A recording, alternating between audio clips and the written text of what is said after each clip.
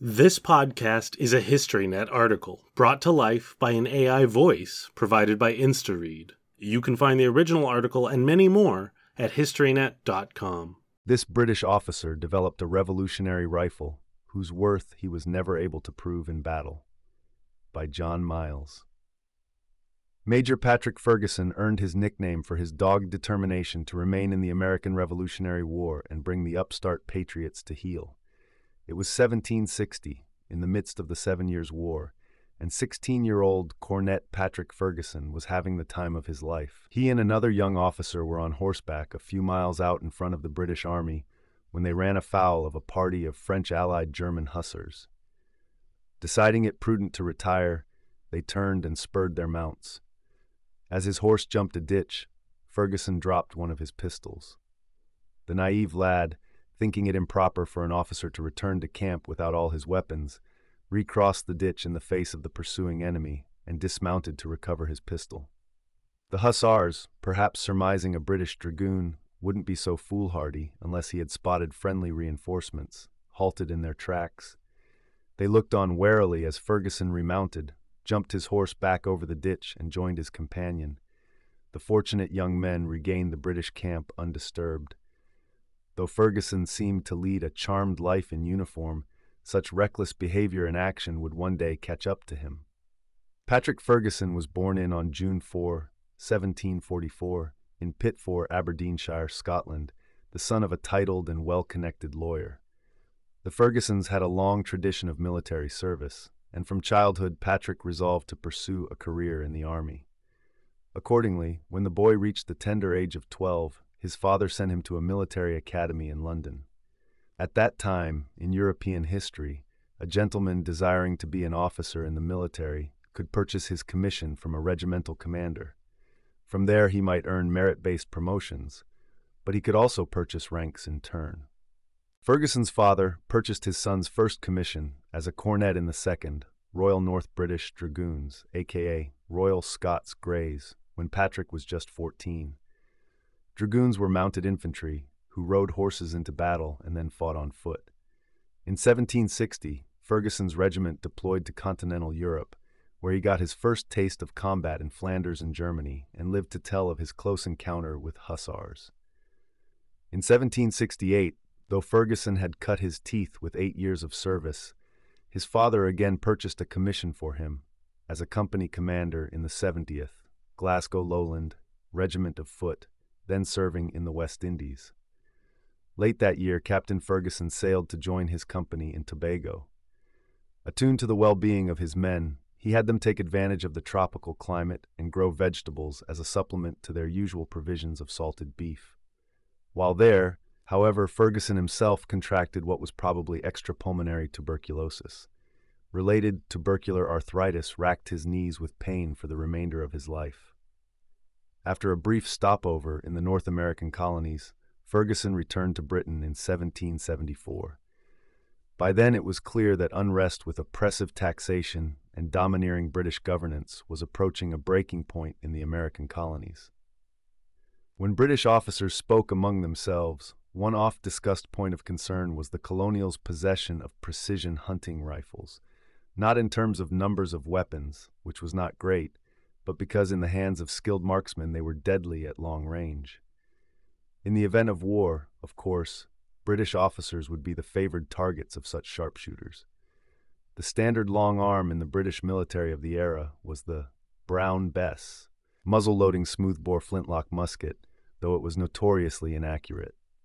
An 1841 Royal Engineers test of the Brown Bess, in service from 1722 till 1838, recorded hits on man-sized targets at 150 yards only 75% of the time. Beyond that range, the musket failed to hit even larger targets. Its point-blank range, the distance at which a round remains on a horizontal line of flight, was just 75 yards. The rifle, while more accurate, also had its drawbacks. Foremost was its slow reload time. While an adept soldier with a musket could fire some 3 to 5 rounds a minute, with a rifle he might manage only 1 or 2 shots a minute. Most rifles also had no means of attaching a bayonet, at a time when bayonet charges often proved decisive. In set-piece battles of the day, opposing armies lined up opposite one another, approached within effective range, fired by volley, then reloaded and repeated. Given the unlikelihood of scoring a hit, the line infantry drilled to reload as fast as possible and put more lead in the air, improving their odds. This madness continued until one side or the other appeared vulnerable, at which point the side sensing an advantage would launch a bayonet charge to finish the fight. Thus muskets, given their rate of fire and the ability to mount a bayonet, remained the long arm of choice for the rank and file. Realizing the limitations of his weapon, each soldier generally aimed at an enemy formation and hoped to hit someone, anyone. But soldiers tasked with reconnaissance and surveillance, such as the German Jaegers, preferred rifles. Tasked with observing and reporting on the enemy from a distance, they required a weapon with long-range accuracy. God help them, were they in bayonet range. On his return to Britain in 1774, Captain Ferguson resolved to develop a faster-loading service rifle than those in use. If he could do so, it would eliminate the hidebound British military's primary reasons for retaining the wildly inaccurate smoothbore. European gunmakers started experimenting with rifling as early as 1498, originally applying grooves to the insides of barrels in order to collect fouling.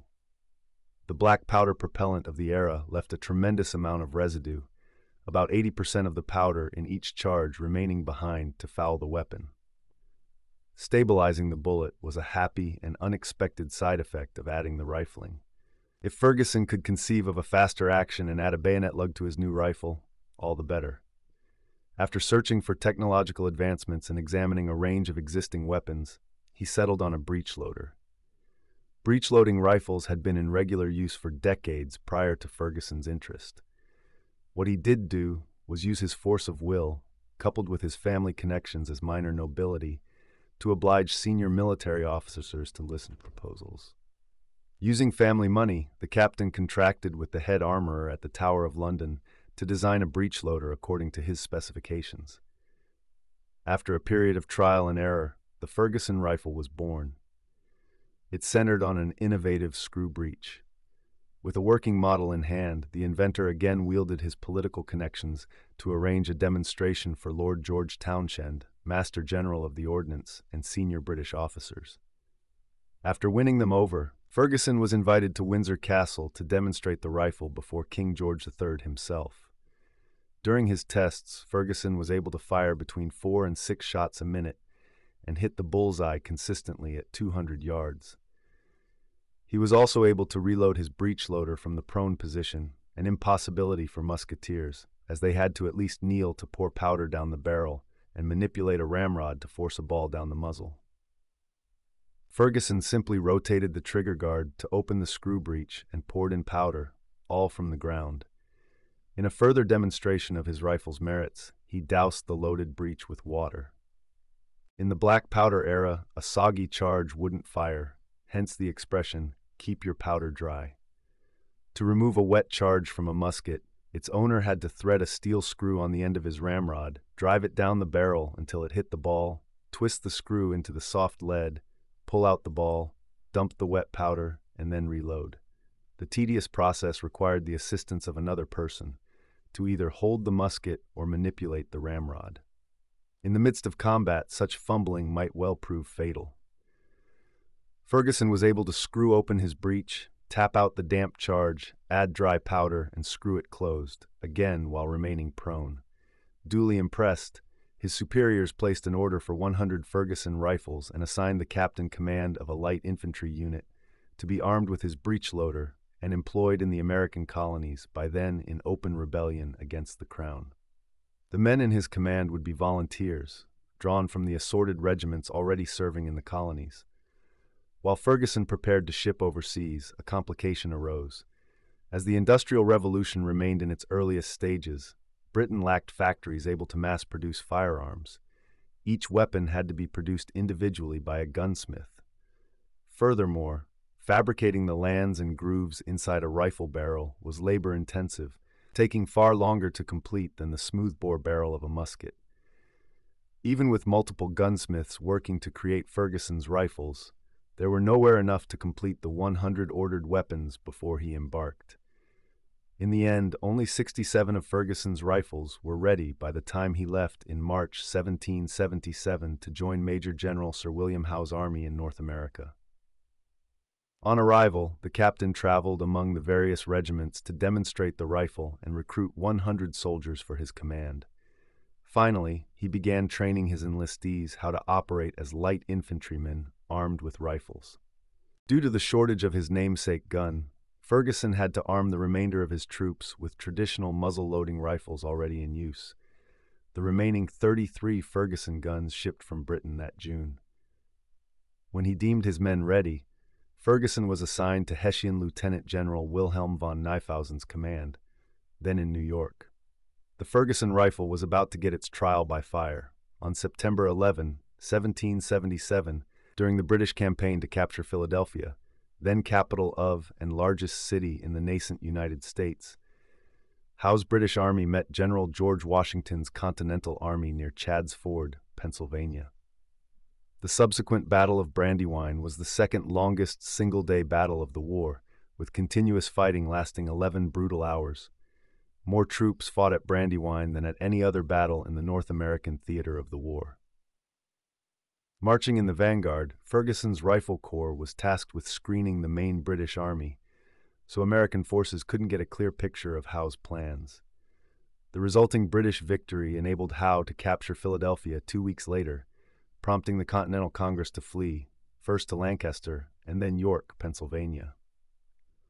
Although his Rifle Corps performed its tasks admirably at Brandywine, Ferguson had been struck by a musket ball that shattered his right elbow, a wound that sidelined him from active duty for some months as he recovered. All things considered, he was fortunate. In the days before orthopedic trauma care, a wound such as he'd received would often lead to amputation, or at least medical retirement from the military. Ferguson refused to have his arm amputated, and he quite literally wouldn't surrender his officer's sword. Since the shattered elbow cost him full use of his arm, the right-handed major taught himself to wield his saber left-handed.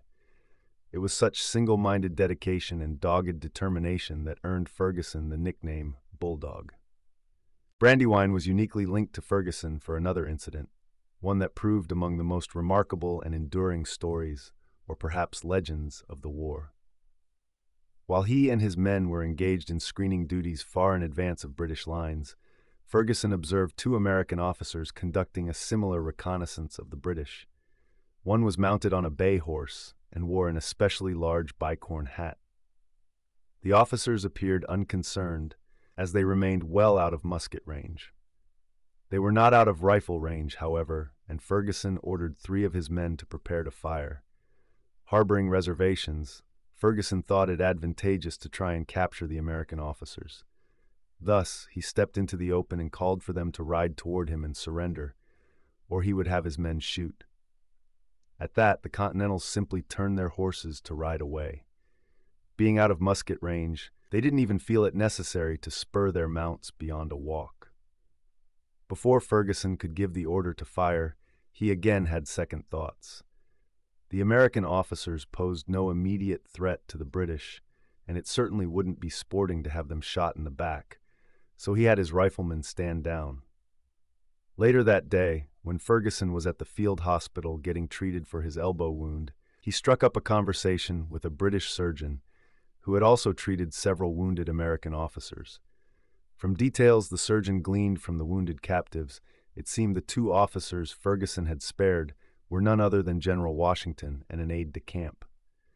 Lieutenant John P. Delancey, Ferguson's second-in-command, who had seen Washington before the war, later suggested the enemy officer in the cocked hat had been Brigadier Casimir Pulaski, the Polish volunteer credited as the father of American cavalry.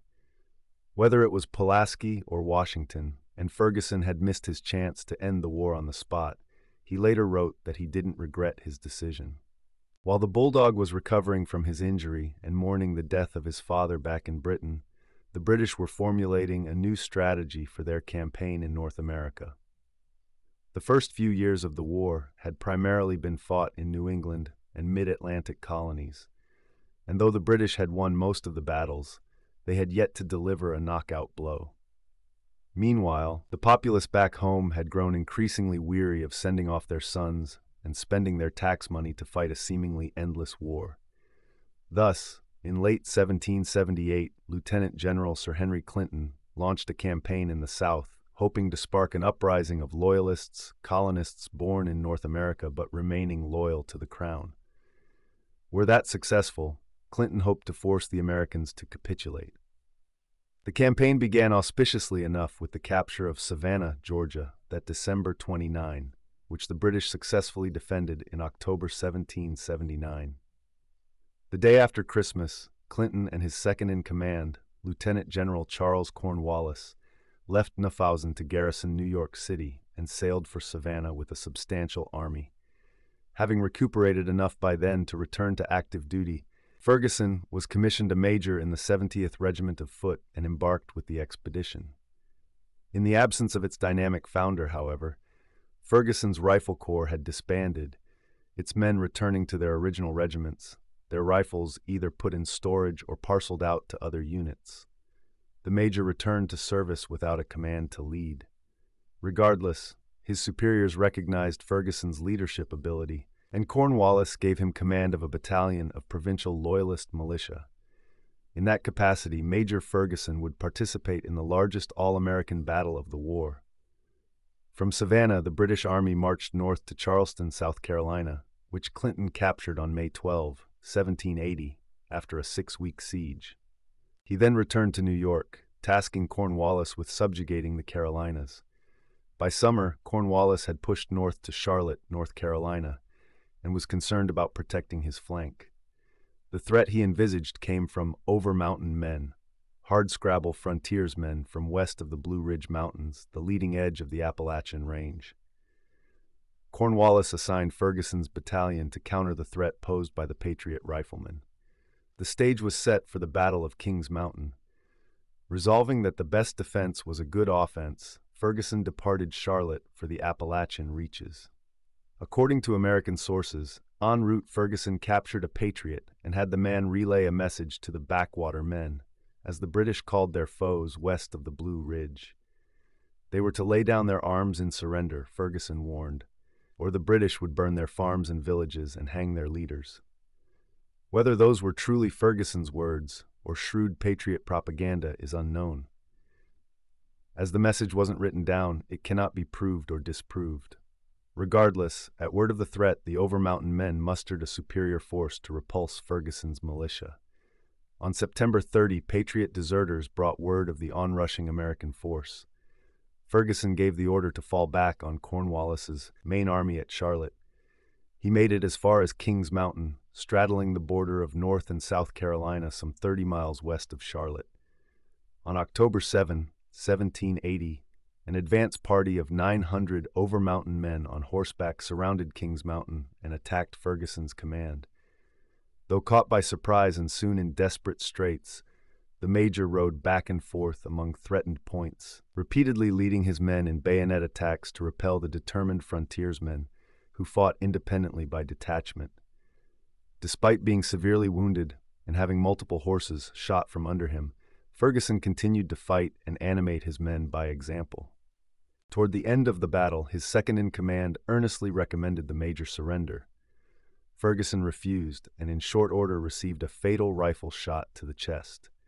Survivors later counted 7 bullet wounds on his body. It was an abrupt end to a promising military career at age 36. In a battle that lasted just over an hour, 290 of Ferguson's loyalists were killed, 163 wounded, and 668 captured, while the Patriots suffered 28 killed and 60 wounded. In its wake, Cornwallis abandoned his ambitions in North Carolina and withdrew south. Patrick Ferguson was buried on the spot along with a female companion named Virginia Saul, who was possibly his mistress. Their shared grave was marked by a stone cairn that still stands in present-day Kings Mountain National Military Park.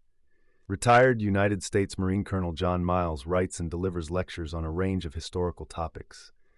For further reading, he recommends Every Insult and Indignity, The Life, Genius, and Legacy of Major Patrick Ferguson by Ricky Roberts and Brian Brown, Biographical Sketch or Memoir of Lieutenant Colonel Patrick Ferguson by Adam Ferguson.